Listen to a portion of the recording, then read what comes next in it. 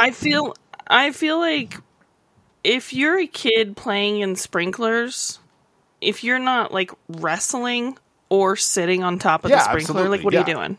No, this is a proud moment for me as a father, getting an update from my kid's preschool with a photo showing my child giving another child an armbar, just like a behind the back, almost like half Nelson type armbar. Like, excellent execution. You know, we've been working on that at home, and beautiful absolutely. content. This is what I like. Thank you for the photograph. Lawrence, come on, I want to see this kid inflicting pain. He needs to be drinking out of a hose. Absolutely, yeah. Like, this is all the things that we went through as millennials: drinking through hoses, arm bars, sitting on sprinklers. These are the defining characteristics of our youth, of our childhood. And I want my kid to have the same experience before the goddamn world burns. It's what made me the woman I am today. And if you're out there and you've got a kid, look at me. I turned out great. I drink out of the hose. Your kid could be like this. To be the sports writer of the year, they need to have a steady diet of arm bars and hose water. Holy, those are our new nicknames: armbar and hose water. Oh no, I don't want my nickname to be it's armbar and hose water in the morning on 106.7. We have to do your number one stop. We have to do our radio MMA. voices. Hi, this is Dana White, and I approve of 106.7, greatest radio station of all time. Oh no. Nope, now we've ruined it. All right, the end. All right, let's answer some questions. No more of this fooling around.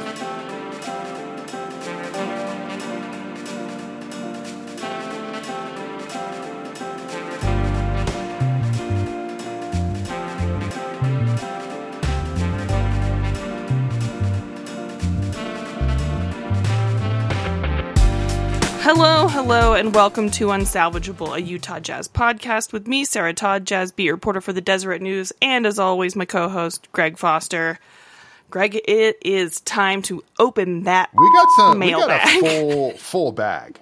We got the bag, ladies and gentlemen. We did. I wish I did get the bag, actually. Everything's so expensive. I can't go to I have 3 people in my family and a dog. I can't go to the grocery store and spend under $200. It's an impossibility. I was looking at prices on hotels in Hawaii. By the way, just really quick sidetrack on that. It's just absolute thoughts with everyone in Maui, because I very deeply personally know what it is like to have your town burned down, and I still have not recovered from that, and we are nigh on 5 years, so that's really upsetting. Weird sidetrack from me saying I was looking at ticket prices and hotels in, like, Oahu.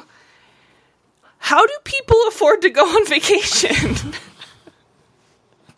I saw this, you know that, like, man with the sign meme that, like, has gone viral for several years now, you know, and, like, people just Photoshop it. And, you know, there was one I saw on Instagram the other day that just said, how the are all of you affording Europe? Okay, listen. I went to Europe last year. I'm going again in about a week. And the only reason I can do it is from points and miles, which are a perk that I get from not paying for those trips during the year. This upcoming Wednesday will be my 9th wedding anniversary. And thank you very much. Congratulations. And next year, the big 1-0, you know, we're officially in double digits. We're going to Italy. And we're in the same boat. Yeah. My wife travels for work quite a bit, not as much as you as a beat writer, but she travels. And that's we've got the Sky Miles card. We pay all of our bills with that thing. That's a little life hack for all of those out there. Get the Sky Miles card. Use it to pay all your bills, your phone bill, your gas bill, your rent, whatever it is, and then pay it off the second that you see the statement, and just rack that up. You get your credit up. And then, yeah, you might be able to go to Italy once in your life. Seriously, like, so incredible. I was, looking at prices, and I was just like, I don't know how people afford to do this, like, unless you, I mean, definitely on a single income. You have to have double income. I'm starting a side hustle called Only Dads. And it's just, it's just going to be me doing dad stuff, but I'll do it in, like, hoochie shorts or something. Like, I'll teach. I 100% guarantee that there is a market for that. I will upload videos and photos of me, like, mowing my lawn or staining my fence, or, you know what?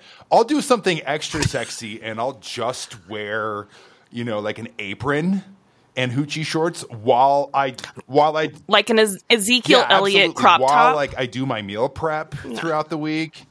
Yeah, smoke a brisket. I'll show. There'll be a video of me, like, teaching my son how to ride a bike, that kind of thing.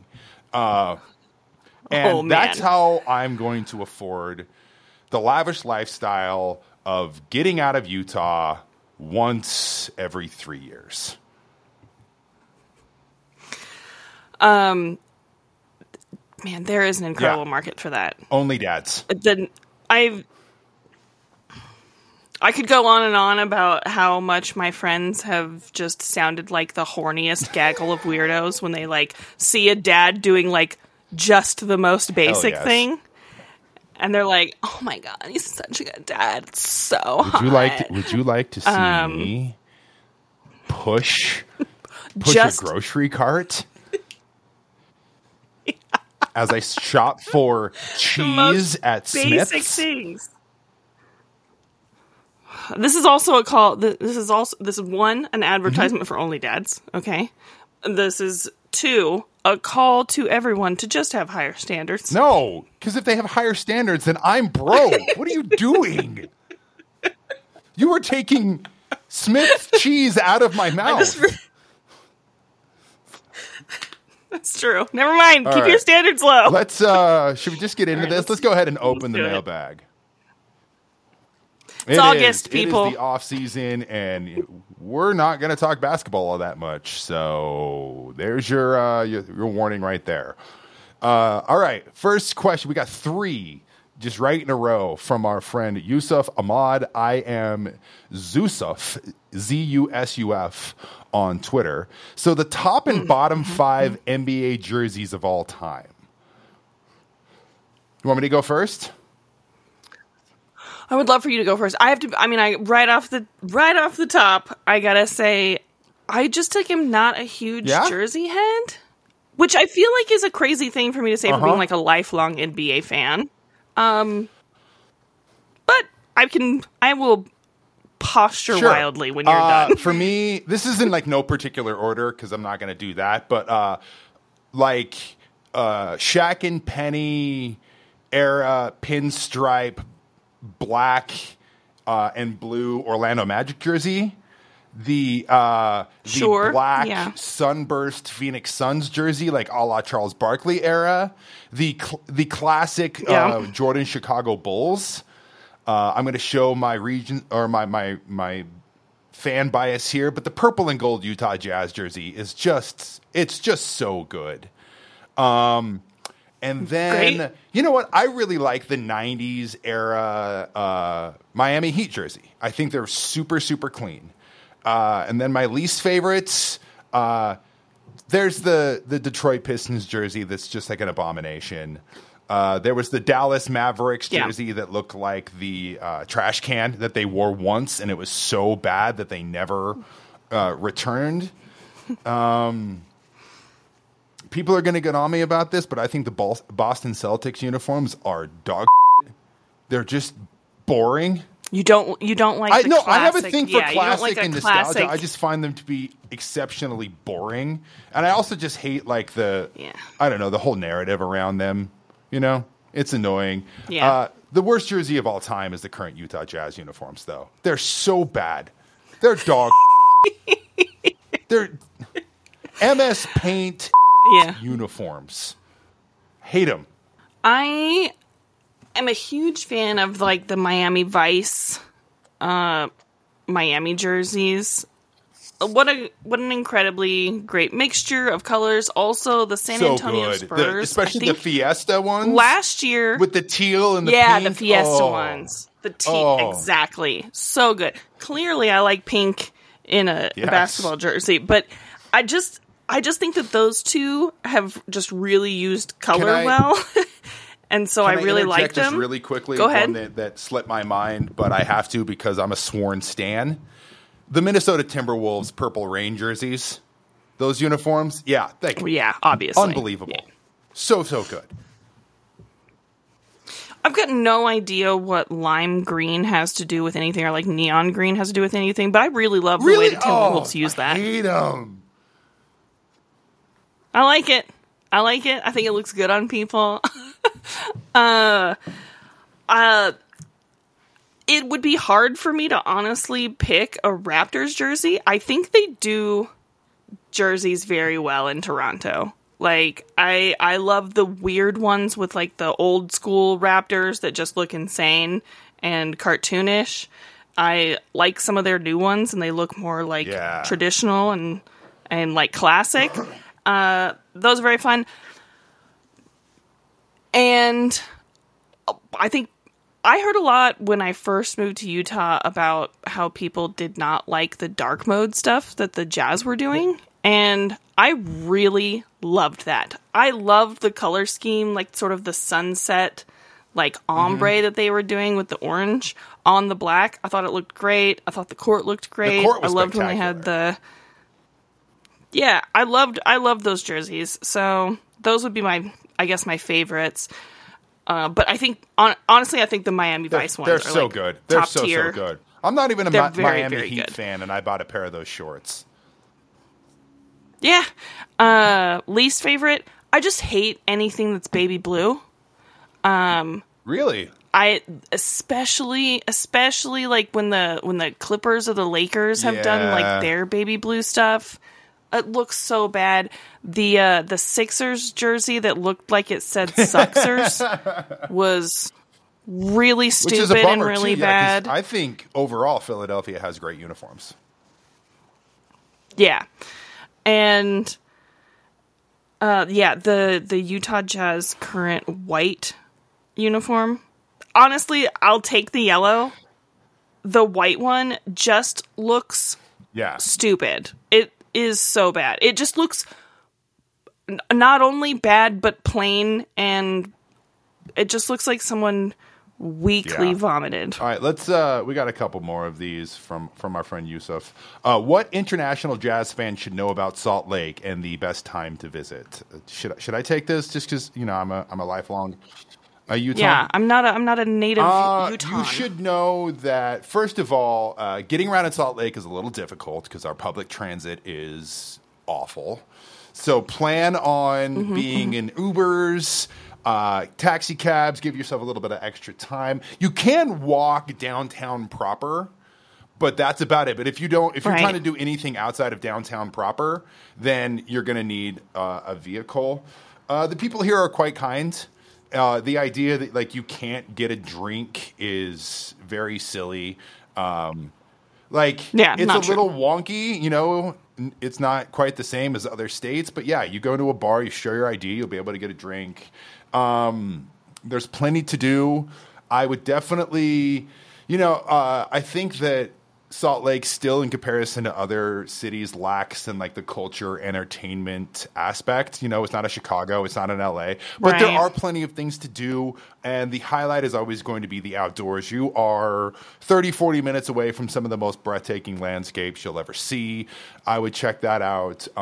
Food scene here is quite good.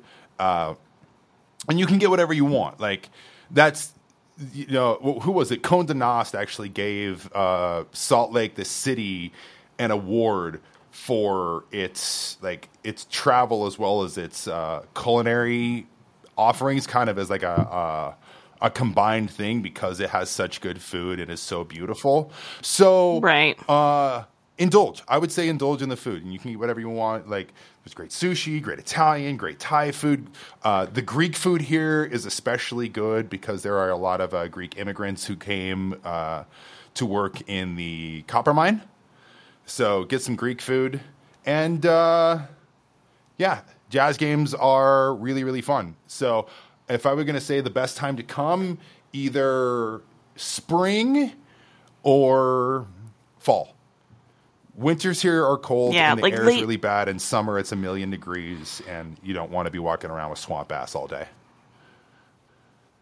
Yeah. I mean, strategically plan to visit if you are specifically coming to see a Jazz game, right? So, if you expect for them to not play out very hard the last few games of the season, maybe don't come in April, maybe come earlier in the season.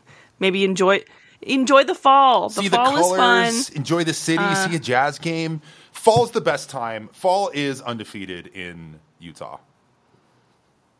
Yeah. November. Yeah, that's the time to come and check it out. You know, and by then the Jazz aren't tanking. There's actually hope in the season. What else does Zusef have for us? What was the moment you realized you loved basketball? I actually have a moment.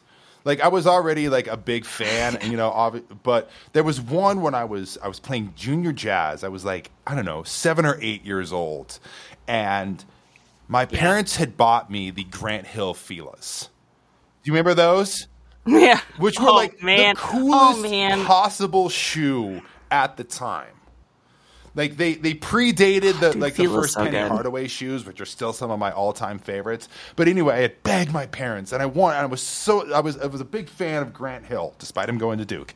And I remember getting the shoes, and I had a very good game for an 8-year-old playing junior jazz basketball. But I distinctly remember kind of showing out and having a big game, and I was like, I look cool, I played well, this is the most fun I've ever had in my life, and I want to do this for the rest of my life.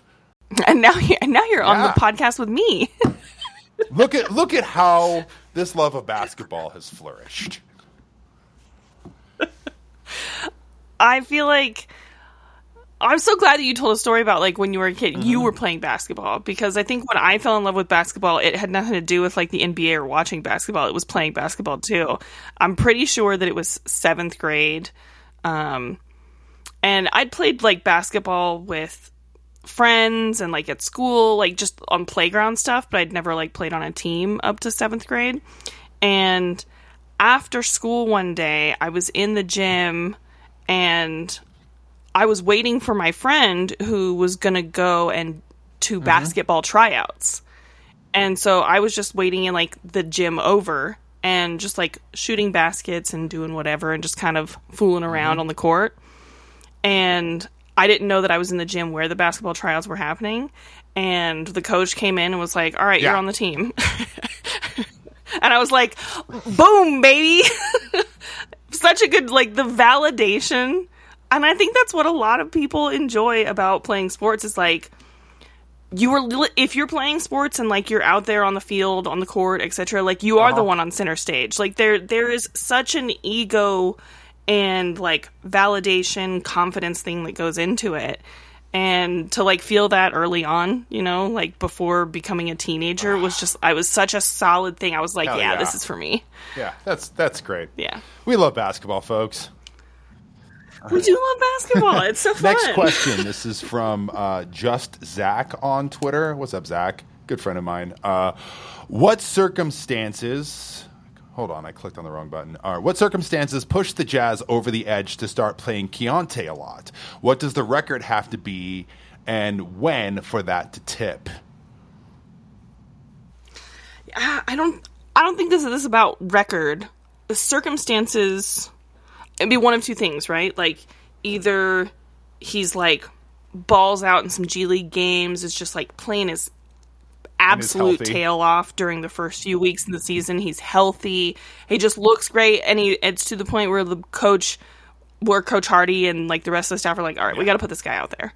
Like it's either like you can't not play him, or it's going to be the circumstances of just right time, right place, right? So it's like THT gets traded. Maybe Chris Dunn tweaks his ankle for a couple weeks, like something like that, where like not only has he been getting some spot minutes here and there, but then he's like pushed into a bigger role. Like I think for him to get real legitimate minutes, there's going to have to be some extenuating thing. I also think that like I really do subscribe to what we talked about on the last show, that I think it's very likely he takes the Ochai route. The Ochai route. Like plays the first while, until maybe the trade deadline, and then we see what happens. We see who gets moved. Yep. And then, like while also developing, which if he's on that Ochai trajectory is a good thing. I mean, Ochai was a completely different player at the beginning of the season when he was getting spot minutes and when he was starting after the trade deadline. And I mean, to me, that's best case scenario. Yeah, and like, I mean, even then there were some circumstances that like played in Ochai's favor. Like, it absolutely helped that, the front office was kind of holding Will's arm behind his back and like not really letting him play guys. Like, injuries were and Clarkson treated with absolute caution. Yeah. Like, there was a reason why Ochai was able to get a little bit more run. And so maybe it takes, like, a couple of injuries or something for him to get more than spot minutes. But I think the important thing is, like, what does he do when he actually gets the minutes? Yep. And then that's going to determine everything. Because we saw what happened with Jared Butler. He got a couple of chances when Mike Conley was injured. And those minutes ended up going to Trent Forrest. And so it's what you do once you're out there. And I mean, for the record, I have a lot of faith in Keontae. I do too. I'm very high on him right now. He showed out in Summer League, as well as the way that he transformed his body in the offseason really speaks to me about his, like, how serious he's taking this, how competitive he is, and, like, that commitment to success. If he didn't care, he wouldn't have done that. But the kid lost, 20-something pounds and looked awesome. And even, like, I watched his highlights and a lot of his tape when he was in college, and in comparison to the Summer League, he's quicker. His first step is way more explosive. He's bouncier now and more athletic because he's lost that weight. Like, he's throwing down alley-oops in Summer League. That really, really surprised me. So I do think that, like, there are obviously things that he needs to improve on. I mean, he's a rookie, but I think before the end of this season, I would think that Keontae will be getting at least rotational minutes. Yeah. But jury's out on when that will be. All right. Next question is from our boy Porter Larson from ESPN 700, which, you can listen to Sarah on ESPN 700 quite often. That's true. I am on there. Love Spence. Love Porter. Folks. Yeah, those are good boys. Long-time listener. Thoughts on the triangle offense, triangles as instruments, and also love triangles. I'll take this one if you don't mind. Yeah, just real quick before you... Actually, I'll go after you. You take it away. I personally am a big fan of the triangle offense, with the caveat that you need certain players. If you have a Michael Jordan, if you have a Kobe Bryant, if you have a Pau Gasol, if you have a Shaquille O'Neal, if you have a guy who is both effective and efficient when it comes to a high usage rate, and you have the quality players. I mean, if look back at those Lakers squads with Kobe and Pau and Kobe and Shaq, and when you have Glenn Rice and Lamar Odom and Pau Gasol and Ron Artest and all these other guys on those teams that are complementary players. The same thing with Ron Harper and Steve Kerr and Scottie Pippen and all those on the Bulls. It works great. But if you don't have those guys, it's a nightmare. So you better hope that you have the right people in place, or it's going to be a disaster. Having someone who, like you were exactly describing it. At a high usage rate, they are not only efficient, but like physically dominant. Yeah, absolutely. Like it works really well when you have Shaquille O'Neal in the post. Yeah, like it's amazing when you have Michael Jordan. And I'm just remembering when Steve Kerr first was hired as the head coach of the Warriors. I was covering the team. I know where you're going with this. I love it. And I don't know if I've told you this before, but it doesn't matter. But like maybe day 1 or 2 of training camp, we were just kind of just shooting the with him after practice, and the question was posed like, oh, explain the triangle like from your point of view, and he just stood there on the court with like 4 reporters and just like walked through the triangle offense, which was very like, as a young reporter too, watching this, I was like, this is the most incredible thing that's ever happened to me. You watched The Last Dance, right? And that with Dennis Rodman trying to explain the triangle offense, and he's like, people go here, and then you get the ball to Michael, and you go here, and yeah. And then, Bill Wennington gets a dunk.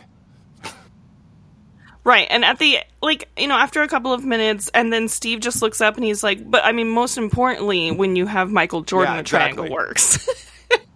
And so that's the answer. Yeah, and at the same time, you could put Michael Jordan in a flex motion offense or any other offense out there, and he would be just fine. Yeah.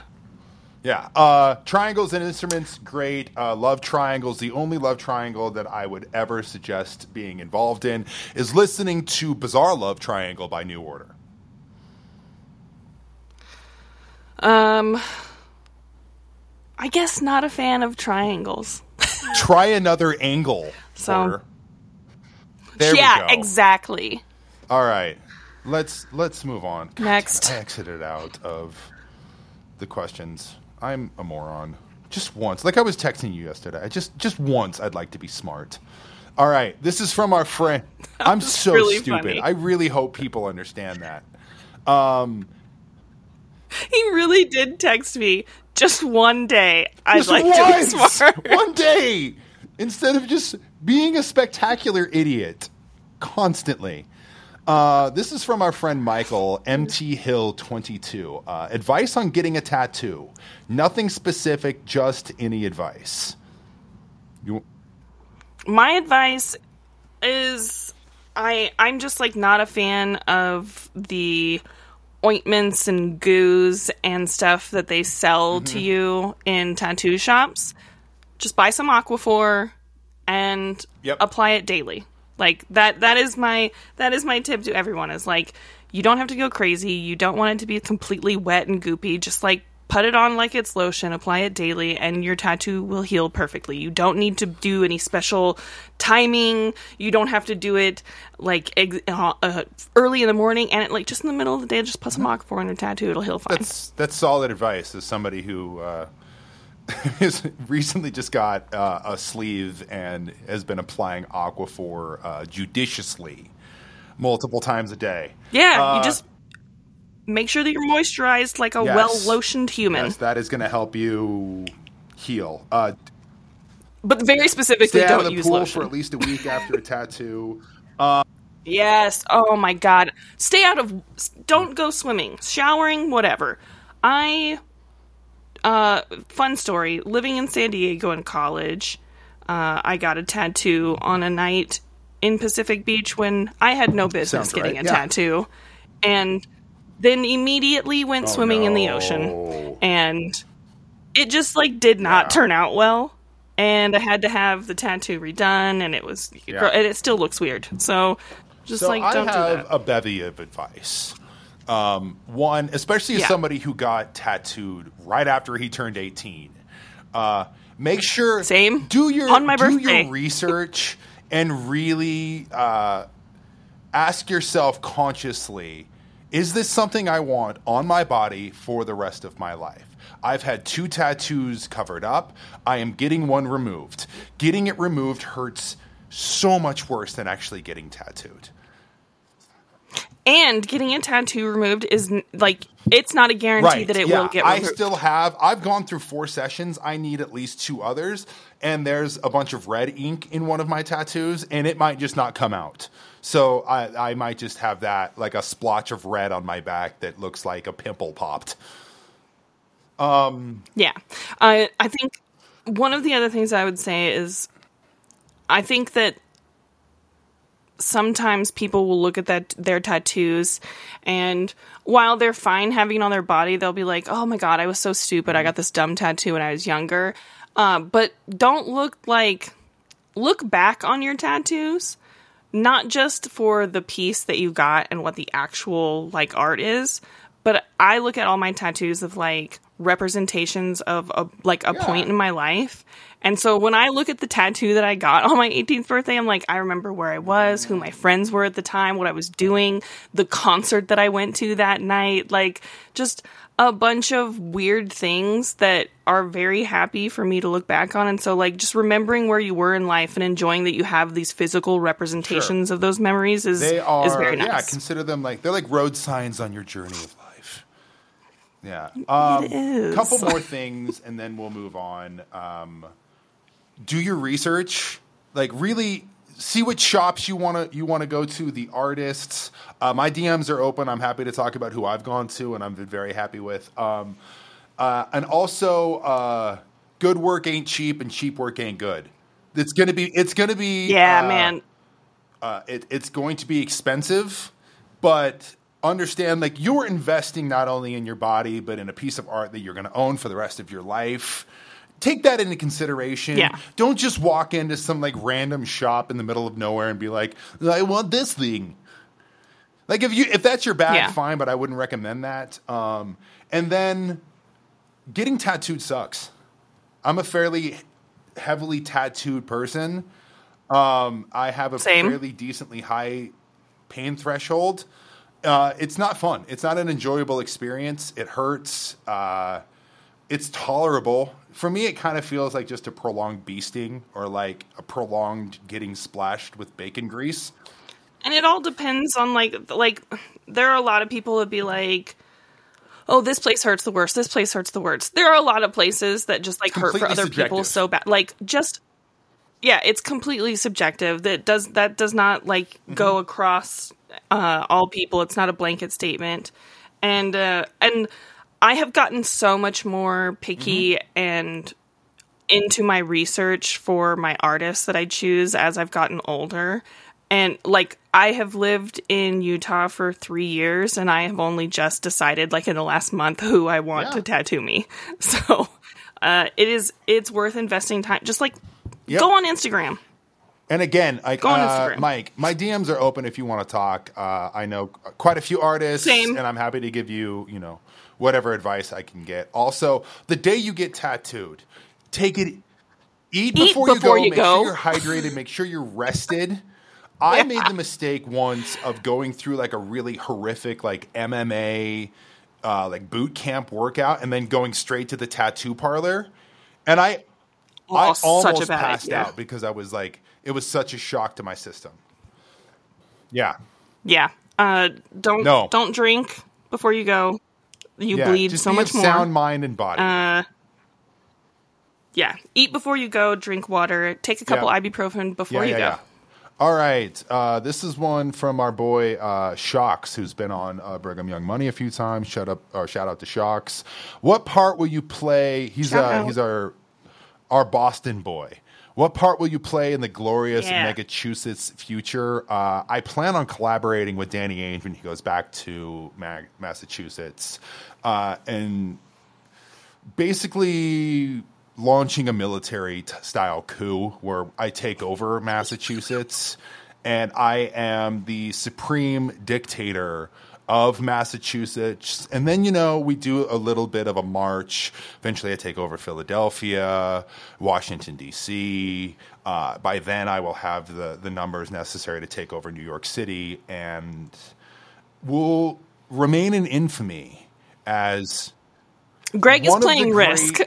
Military leaders and conquerors of all time. My name will be synonymous with Alexander the Great, Genghis Khan. I will father more children than Genghis Khan. I will repopulate the earth, and we'll live in the utopia we all want. But it'll have to start with me and Danny Ainge taking over Massachusetts. I feel like I would never be welcome because at the age of 36, which is how old I think I am. Yeah, okay, 36. I still have problems saying Massachusetts. I have to really think about it because if I say it too fast, all I say is Massachusetts. Yeah, sounds about right because nobody gives no one gives two about Boston, right? It's not, and I'm not even trying to make a joke. It's just what I say. And so I think that would slip out, and then I would be self-conscious and then try to, rule through fear and power, and it would become a totalitarian state. So just like this podcast. It's just good that I'm not in power. Also, first order of business is we're changing the Celtics uniforms. Oh, I never said it didn't have to be green. Yeah. Okay. All right. Next question from our friend Holly Hardy. It says, the two of you seem like you've been friends for a long time. How did you meet? And then a jazz-related question. What do you see happening with Colin Sexton this year? Starting sixth man or trade piece? Should I explain how you and I met? I'm interested to hear you explain how we met. In the throes of COVID, my friends and I, we started a Slack group. We all met online. And then as the weather got warmer and we were all just losing our mind and becoming Jack Torrance in The Shining, that's a book and a movie, Saw the movie. I watched that movie this year. This is a movie that that you know. We decided, we started off doing G chats and just Friday night Zoom hangouts, and then that expanded to us doing social distanced hangouts on my front yard. That's how Brigham Young Money got started. This was right around the time that Sarah moved to Salt Lake, and I slid into those DMs, and I asked Sarah to come on our show on Brigham Young Money, and she happily obliged, and we recorded a lovely episode. From then, what was it? We got invited into the Slack group. And then, she became a friend of mine. I had a cookout once COVID, once we were all vaccinated and we vaccinated and boosted. I had a. Yeah, I was at one of the hangouts before that though, in the yard. Yeah. And then I had a cookout where you met Colin. I was at I met Colin. The first time I ever met Colin was on a Zoom for a friend's birthday. Such a sweet And boy. then not long after that, I met him in person at the backyard bonfire hangout at your place. And that was I was like, oh, I know this Colin guy. So this is fun. I know someone here, and this is my first time meeting you guys, in person and stuff. And that was fun. And now I'm living with the guy. Amazing what happens. Amazing what Twitter has done. I also texted Sarah one day when she got the offer to do the podcast, and I was like, can I please be your co-host? That would be really fun, please. I was so excited because I think maybe it was 2 days I was at your house before that, and I was like, hey, I'm going to be doing this podcast. I want to co-host, so if you guys have suggestions of people, let me know. And then Greg texted and was like, I would be honored. Yeah, I really did. I love basketball, and Sarah and I are friends. I was so excited. I was so excited. Yeah, I love that people think that it sounds like we've known each other for a really long time, and it's been it's been a couple of 3 years. Yeah. I really love it. All right. And then Colin Sexton, heart of hearts, I think he gets I think we really have to wait. I really do. He's such a good trade piece, and I know the Jazz want to get better. And I think that he's going to be supplanted. I think he's going to be surpassed by Keontae. I really do. I think Keontae is going to be the better player. it's hard because if the Jazz are wanting sort of like a traditional 2 guy, like once the roster sort of is massaged a little and gets figured out, like he could be a good person to slide into that. I don't know if he's a shooting guard though. I don't know. I don't know either. I don't think that he's a point guard though. See, that's the Colin Sexton No, that's conundrum. true. Is that I don't think he's good enough as a point guard to be a point guard who gets a lot of minutes. He can get buckets, but that's it. He doesn't shoot very well. He's not a great playmaker. He's not a great passer. While he has made strides and has become better since being a member of the Utah Jazz, he still has a long way to go. And I have a hard time believing that the Utah Jazz, after extending him and giving him a 4-year contract, going out and drafting Keontae George, have a lot of faith in Colin Sexton. He's also been injured the last 2 seasons. So that's a huge question mark as to like whether or not he can stay healthy. I mean, I'll say this, like the injuries last year, I'm not going to put a ton of stock into them. I know they played it very cautious. Because there was so much bubble wrap. Yeah, there was so much bubble wrap that like he was like, yeah, and hamstrings are fickle. And so I think that's something to really watch. And I don't know, I think there's so much that could happen between now and February with the Jazz. Like, I know that last year we were talking about how, like, it was a season of discovery, but, like, until the Jazz really fill out this roster and it feels like it becomes a contender, like, every season is going to be so much discovery with how much young talent, how many assets they have. Like, it's really going to take some wait and see. And so between now and February, I think that there are a lot of questions that we have about this roster that really won't be answered until we see what guys do. We see kind of the direction that the Jazz are heading. Like, are they going to trade him? Are they going to wait? Like, Colin Sexton, we might not get an answer on his role with this team this year at all. So it's a lot of up in the air still. And for the record, I hope the best for Colin. I like the kid. He's fiery, and I love him. He's got that dog. I would love to see him be a big time contributor to this team, but I, in my heart of hearts, think that he's one of the most, if not the most valuable trade asset the Jazz have. Yeah, he is a really good guy. And a sweet kid, and like I know we got comments about me calling these guys kids and boys. They're kids. But, I mean, anyone who's under 30 to me is just a tiny little baby boy. So much closer to 40 than I am to 30. I'm allowed to call 21-year-old people kids. You're children. Tiny little sweet baby angels. We love them. All right, next question.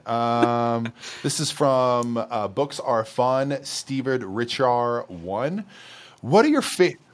Books are fun. We love books. We should start an unsalvageable book club. I'm already in a book club. I can't do more. What are your favorite movies in general? Favorite sports movies? If you could rewatch one Jazz moment again for the first time, what would it be? If I could I'm gonna work backwards. If you could rewatch one Jazz moment again for the first time, it would be Trevor Booker slapping Roy Hibbert on repeat, because that was so funny. I loved that. That was great. Trevor Booker forever. My favorite sports movies? Hoop Dreams is up there. Exceptionally good.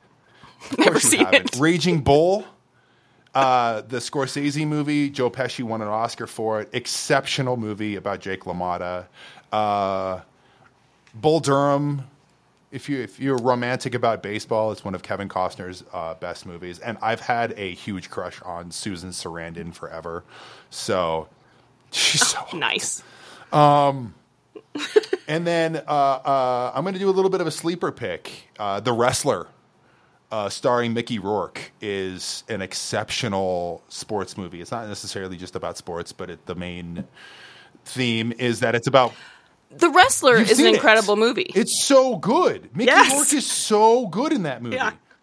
Dude, Mickey Rourke is so good. I would say those are my favorite sports movies. Sarah? That's also Marissa Tomei. Right? Another just...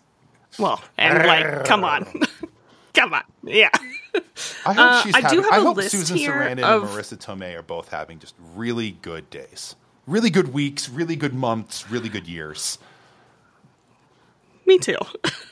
I've got a list here of sports movies that I have not seen. It's going to be so embarrassing. White Man Can't Jump. Another Above great the Rim. Above the Coach Carter. Hoosiers. Hoosiers Blue is Chips, wildly overrated. Miracle. That's my sports movie hot take. Field of Dreams. The Natural. Trouble with the Curve. You haven't seen Rocky? Mighty Ducks. You lived in Philadelphia. Well, believe me, I got a lot of grief for that for a few years. You are like, I've never. That is criminal negligence, is what that is. Yeah. My favorite movie of all time is Robin Hood Men in Tights. Classic. It's the best movie ever. I get really upset when people are like dismiss comedies as great, all-time great movies, because honestly, I'm a huge Mel Brooks fan, and so I'd put any of his movies in like my top 5. But I think that Robin Hood Men in Tights is just it's so funny. The perfect movie. And I saw Dave Chappelle when I was living in the Bay Area. I went to one of his shows and I got to meet him afterwards, and I was so starstruck because of my love for Robin Hood Men in Tights. And then I said to him, I was like, I loved you in Robin Hood Men in Tights, and he said, "Damn, you old." And then that was the end of the interaction, and it was perfect. So, all right, I've got a bunch that I'm gonna just rattle off. Top of the list, Shawshank Redemption. It's a perfect movie. First two Godfather movies are unbelievable. I still think to this day Terminator 2 is the greatest action movie of all time. That's an incredible movie. It's so good. The number one dudes rock movie of all time, of course, Heat. Casino, Goodfellas is an absolute perfect movie. Really, you could put on just about any Martin Scorsese movie, and I'm going to be happy. You know, he's got a few stinkers, but, you know, his batting average is right there. Guy's batting 400 or 500 for a career, if we're talking baseball terms. The only movie out of that list that I've seen is Terminator 2. You could do a lot worse. And then if we're talking comedies, a movie that never fails to make me laugh to the point I cry, is Superbad. Walk Hard is up there too. The Dewey Cox story, so funny. Colin made me watch that. And Tropic Thunder. Like that to me is the holy trinity of comedies right there. And then, of course, I would be remiss if I didn't mention my two favorite movies of all time, and that is There Will Be Blood and No Country for Old Men. And I mean, you're a big Cormac head, so Cormac. I'm actually reading All the Pretty Horses right now. I'm like halfway through that. I'm about a third of the way through that. We're in a book club and we didn't even know it. If you want to be a part of the Unsalvageable Book Club, read All the Pretty Horses, and then, you know, we'll build you up. You know, maybe next you do like The Passenger, and then Stella Marie, his latest. Which is sad, but not quite the saddest. And then maybe go to like No Country for Old Men, and then as like an opus, you know, that you want to really just completely melt your brain. Yeah, read Blood Meridian, the feel good story of the year. Man, I'm so bad at watching movies. Like, this whole list that I have here, like those sports movies are part of a much larger list of movies that I've never seen, and it includes. I mean, you'd be like the 30th person to have done this. I will text you every people day, know. That's the thing. I will be so annoying about it. You want to know one of the reasons why I've been married now for 9 years, and I've been with my wife for 11. Why? Wildly persistent. Yeah. Great. Great. I went and watched Oppenheimer's good. I really enjoyed it. Yeah. It was good. Here's my problem with movies. They're long. And Oppenheimer's are it's so long. It's so long. Yeah. Now, television, and like I'm one of those people where it's like I'll complain about the commitment of a movie, but then you'll watch binge 9 hours, like 7 hours of TV. Vanderpump Rules. You are just like my wife. It's actually like Big Brother and The Bachelorette that I'll watch. It's just garbage. Just as bad.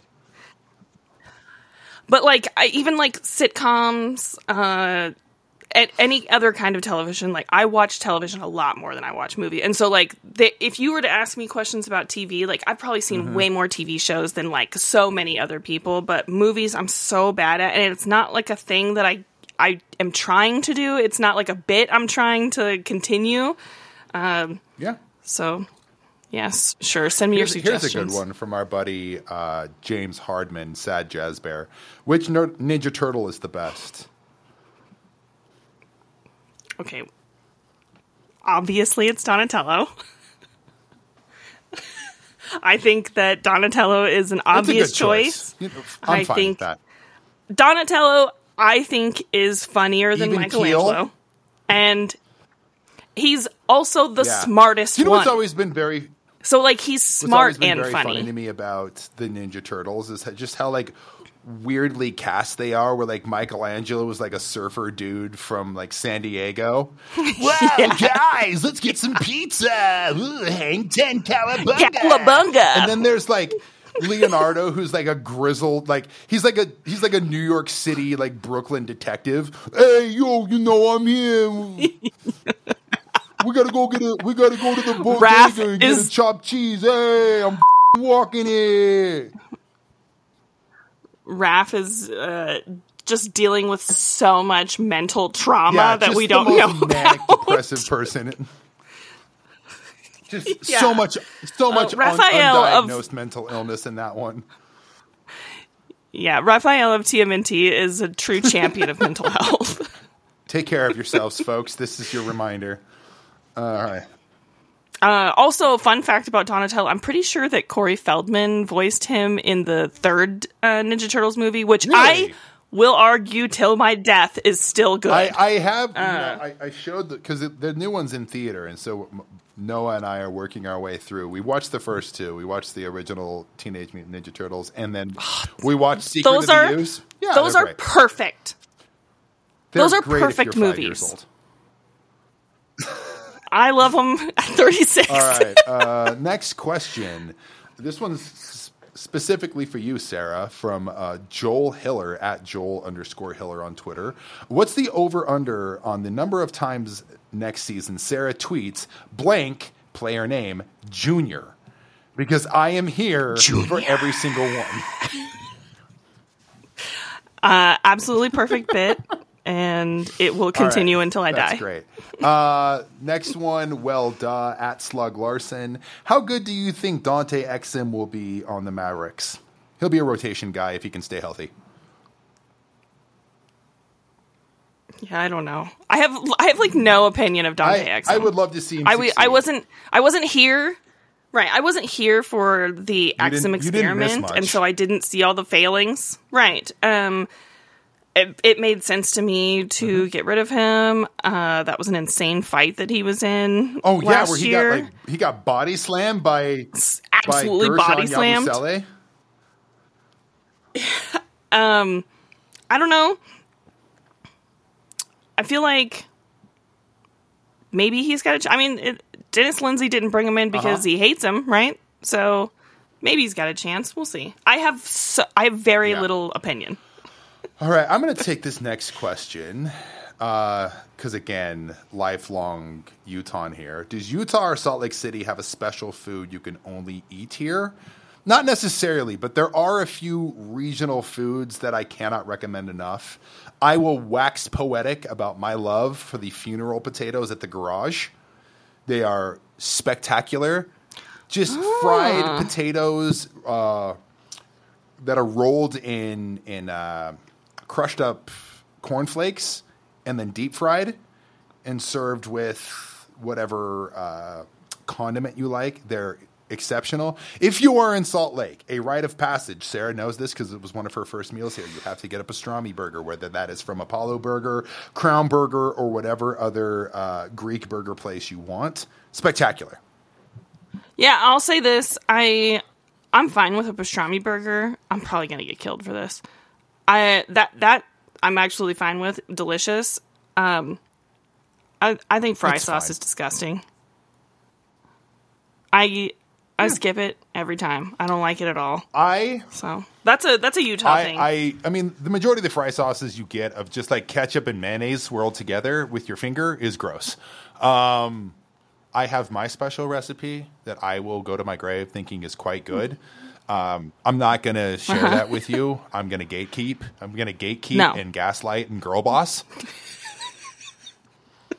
What else? What are some other ones? I love when you girl boss. Let's see. You got to get a Navajo taco when you're here. Navajo tacos are so good. And then yeah, I mean that's not something that's specific to Utah. It's not, but it is like a regional thing here. And then Utah per capita consumes more ice cream than any other state in the nation. Get a milkshake. Go to Arctic Circle. Go to Iceberg. Get a milkshake that's bigger than your face. Yeah, those are not. First of all, those are not milkshakes, and second of all, they're for 3 people. Absolutely. That's just a large cup of ice cream that has a tiny bit of milk. It is. Yeah, the first time I got an Arctic Circle or Iceberg. Iceberg's the really, really big one. Okay, so it was Iceberg. The first time I got an Iceberg milkshake, I was like, what? Okay, well, I guess I'll just eat what's hanging over the cup. That's all I can eat. It's huge. Mm-hmm. All right. By the way, that is from our friend Drawer Z Carmel on Twitter. Next one from Jazzy Jeff at Utah_Jazz. What do you think Will Hardy is going to look for most in a starting point guard for this team? Playmaking seems like the obvious choice, but he might favor length, defense, etc.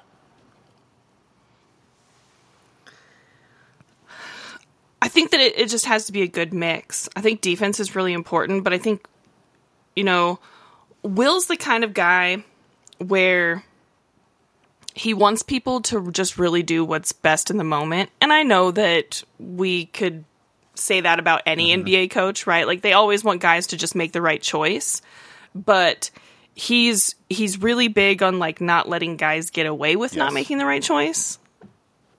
And so I think that it's, this is why like we see him harping so much on guys like Talon and Colin Sexton, because like he really wants them to be better and he wants them to do better. And so like you'll see him on the sidelines like just coaching the absolute hell out of them, because like he wants to see them do that, where they make the right decision in each situation. He doesn't expect perfection, but I think that it needs to be, and now that I'm like saying all this out loud, decision making is going to be like the number one thing. Which is why I think Chris Dunn starts. Dude, I really believe in Chris Dunn. That's a wild thing to say. I really do. But I really, really do. In the year 2023. Yeah, I really do too. If it's not here, like he deserves a job. He's in an the NBA player, and NBA caliber rotation player. Yes, he is, without a doubt. I think on certain teams that don't necessarily need a star point guard, he could start. He's that good. Absolutely, yeah. I think so too. Do we need to wrap? We got one more question, just really quickly, and I think it's a good way to end things. This is from at Slug Larson on Twitter. Do the Jazz become open to trading Lowry at any point? Maybe last season was a fluke and his value at its highest. Do you mind if I go first? First of all, from what I'm seeing out of Lowry right now in FIBA, this is not a fluke at all. He looks so good. He looks like maybe the military thing was a good thing for him, because he looks like he's in even better shape than last year, which is kind of crazy to think about. But he's already putting up numbers. Yeah. He looks good. Seeing him on the court, he looks so smooth and so comfortable, and I have a whole lot of faith that that's going to transfer.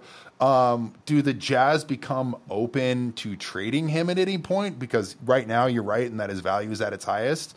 Never say never, but it would take a pretty spectacular deal. You'd better be getting a Luka Doncic or a Giannis or that kind of a player if you are going to ship Lowry out.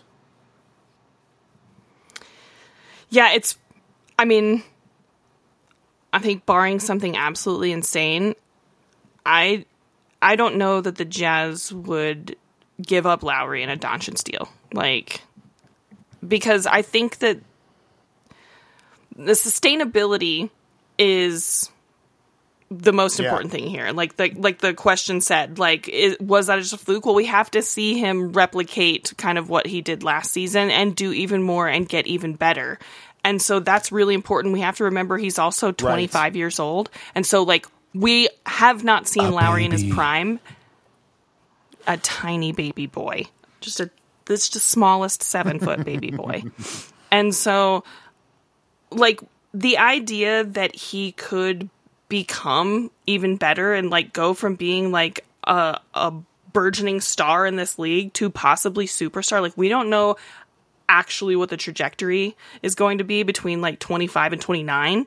And I think it's too good when you look at a guy like Lowry to give up on that. And right now, definitely right now, you're not trading him. I don't think there's a deal in the world where the Jazz would trade him this year on the deal that he's on currently. That's the other thing, too, is that he's on such a sweetheart deal right now. He's on one of the most team-friendly deals in the NBA right now. Yeah, especially considering he's the number one guy. And that's the other thing. Yeah, you'd be completely. It's not just that his value is the highest and everything. This is your guy right now, and if you are going to change him, or if you were to trade him away, you are completely changing the trajectory of this team, the entire look, feel, the way the Jazz play, everything about this team changes if you trade Lowry. And if you bring in a really top 10 bona fide superstar or something like that, maybe that's a good thing. But you better get that right, because right now you have a guy. I've said it a million times. I'm going to say it again because it blows my mind. He put up identical numbers to Dirk Nowitzki's MVP season. The Dirk comparisons for him coming out of college were absolutely warranted. The comparisons that we saw this year from the likes of Jason Kidd, right, who said that he reminded him of Dirk, those are all happening for a reason, because he's a 7-foot guy who plays that way. And so, and honestly, more athletic than Dirk. Better defender than Dirk. And so it's going to be really interesting to see what happens with his body of work over the next couple of seasons. And this season is really, really important. I have a lot of faith in him, though. I am a believer in Lowry, and I think that he is the real deal. I would be shocked if he doesn't make the All-Star team again. I think absolutely. Yeah. So there's so much more to consider than just trading a guy when his value is at its highest. Yeah, when his value is at its highest, sometimes that means his value for your team is at its highest. Sometimes that means, no, you've got your guy and it's time to go all in. And let's also remember that Lowry is the key contributor to the fast forward button getting pressed on this team's rebuild. This is a team that is on the cusp of contention. They're not quite there. There still needs to be some development and some cohesion and chemistry, and there's still some holes in this roster, but you are so much further along than any of us thought we would be at this time after the Gobert and Mitchell trades. And Lowry's the key component of that. Instead of having 2 or 3 years of tanking and being in the dust, you had 1 year of tanking, and now we're going to just see what happens. It would not surprise me to see the Jazz sneak into the playoffs this year. No, absolutely not. That good, and they have a roster filled with NBA talent. And again, I still don't think the Jazz are finished when it comes to making moves. So we'll see what happens between now and the trade deadline. Yeah. But listen, if I was Justin Zanuck, or Danny Ainge, it would have to take a monumental, blow the doors off, knock my socks off deal for me to part with Lauri Markkanen. Yeah, like a really, like something that feels sort of historic. Yeah. Before we close out here, I got an email recently from one of my readers who suggested a contest of sorts that I should do, like through the Deseret News, but we're going to use it here at Unsalvageable because it sounds like fun, and I've got prizes to give away. I've got jazz swag to be given. And so I'm just going to read exactly from the email. It'd be fun if you sponsored a contest to name the correct starting Jazz lineups for games 1, 5, 10, and 20. Us fans are having a crazy fun time talking about different starting lineups. First of all, Dale, thank you for the email. I will email him back and, first of all, tell him to listen to this podcast. And secondly, to everyone else, let's do it. So it's gonna be one prize for the person who has the highest number of correct starting lineups, or the highest number of players if nobody has like a correct starting lineup, right? But these have to be sent to us, whether it's DM, email, comment on Twitter, wherever you want to send it. You guys can get a hold of us. You got to get it to us before the start of the regular season. I believe that's going to be October 24th. So you have to get it to us before then. And then it is starting lineups for games 1, 5, 10, and 20.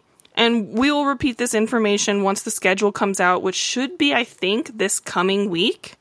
So that's something to look forward to, is the schedule coming out. So once the schedule comes out, games 1, 5, 10, and 20, the Jazz starting lineups for those games. And then you're going to get a great swag bag. I've got some cool Jazz stuff. And in addition, Greg will kiss you straight on the mouth. I need to probably get permission from the wife. We've made it 9 years, and I want to make sure that we can continue. Because again, everything in this world is wildly expensive, including divorce attorneys. So, well, okay. The smooch is pending. I think she'll be cool with that. Great. So yeah. I've got some cool stuff, and it's going to be a good contest. And like I said, we'll mention it again after the schedule comes out, and we'll mention it again before the start of the regular season. But also a reminder, we're going to be here next week, and then we'll probably be taking a week off because I'm going to be on vacation. And it's August. And then when I get back from vacation, though, in September, we are right on the heels. Training camp's going to be right around the corner. I can't wait. We're going to have preseason that starts, I believe, for the Jazz. It's going to be on October 2nd. Those games have not been announced yet. I know what it is, but I cannot say. So I'm sworn to secrecy via anonymous sources. Right. So, yeah, a lot to look forward to. It's going to be very fun. Some cool stuff happening for preseason. So, I mean, one thing that's public, the Jazz are going to be playing in Seattle against the Clippers during the preseason. Hell yeah. So that's fun. Hopefully a preview of things to come. Need it in my life. Amen. Yeah. That was really fun. So much fun. These are always some of my favorite episodes. We need to do more mailbags, because I love when people send us questions. I'm a little disappointed that we didn't get any relationship advice questions. That is kind of pissing me off, because I was ready to dish out some. I was going to get. I was really ready to solve the world's problems. I was probably going to break them up. So the pod giveth, the pod taketh away. Taketh away. That's going to do it for us here at Unsalvageable. Unsalvageable. I don't know how to say the name. It doesn't matter. You guys know what to do. Rate, review, subscribe, download, do all of the things. Please give us a 5-star review. Also, any local businesses out there, we are taking on advertises advertisers. And so if you want to have your business's name mentioned on the podcast, we've done it before with other local businesses. Most recently with the Biker's Edge in Kaysville, which, again, great shop. You guys should visit. Everyone who rides a bike, etc. But yeah, so if you know someone or if you own a business or anything, like, get in touch. Our DMs are open. We've got great rates. So that's that. You can follow Greg at Dad Sham Dad. You can follow me at NBA Sarah. You can follow our producer, Matt. He's at Swans of. Never, ever actually try to find his Twitter handle because it's really stupid and we hate the Smashing Pumpkins. And we will talk to you next time. Donate to Now in Mutual.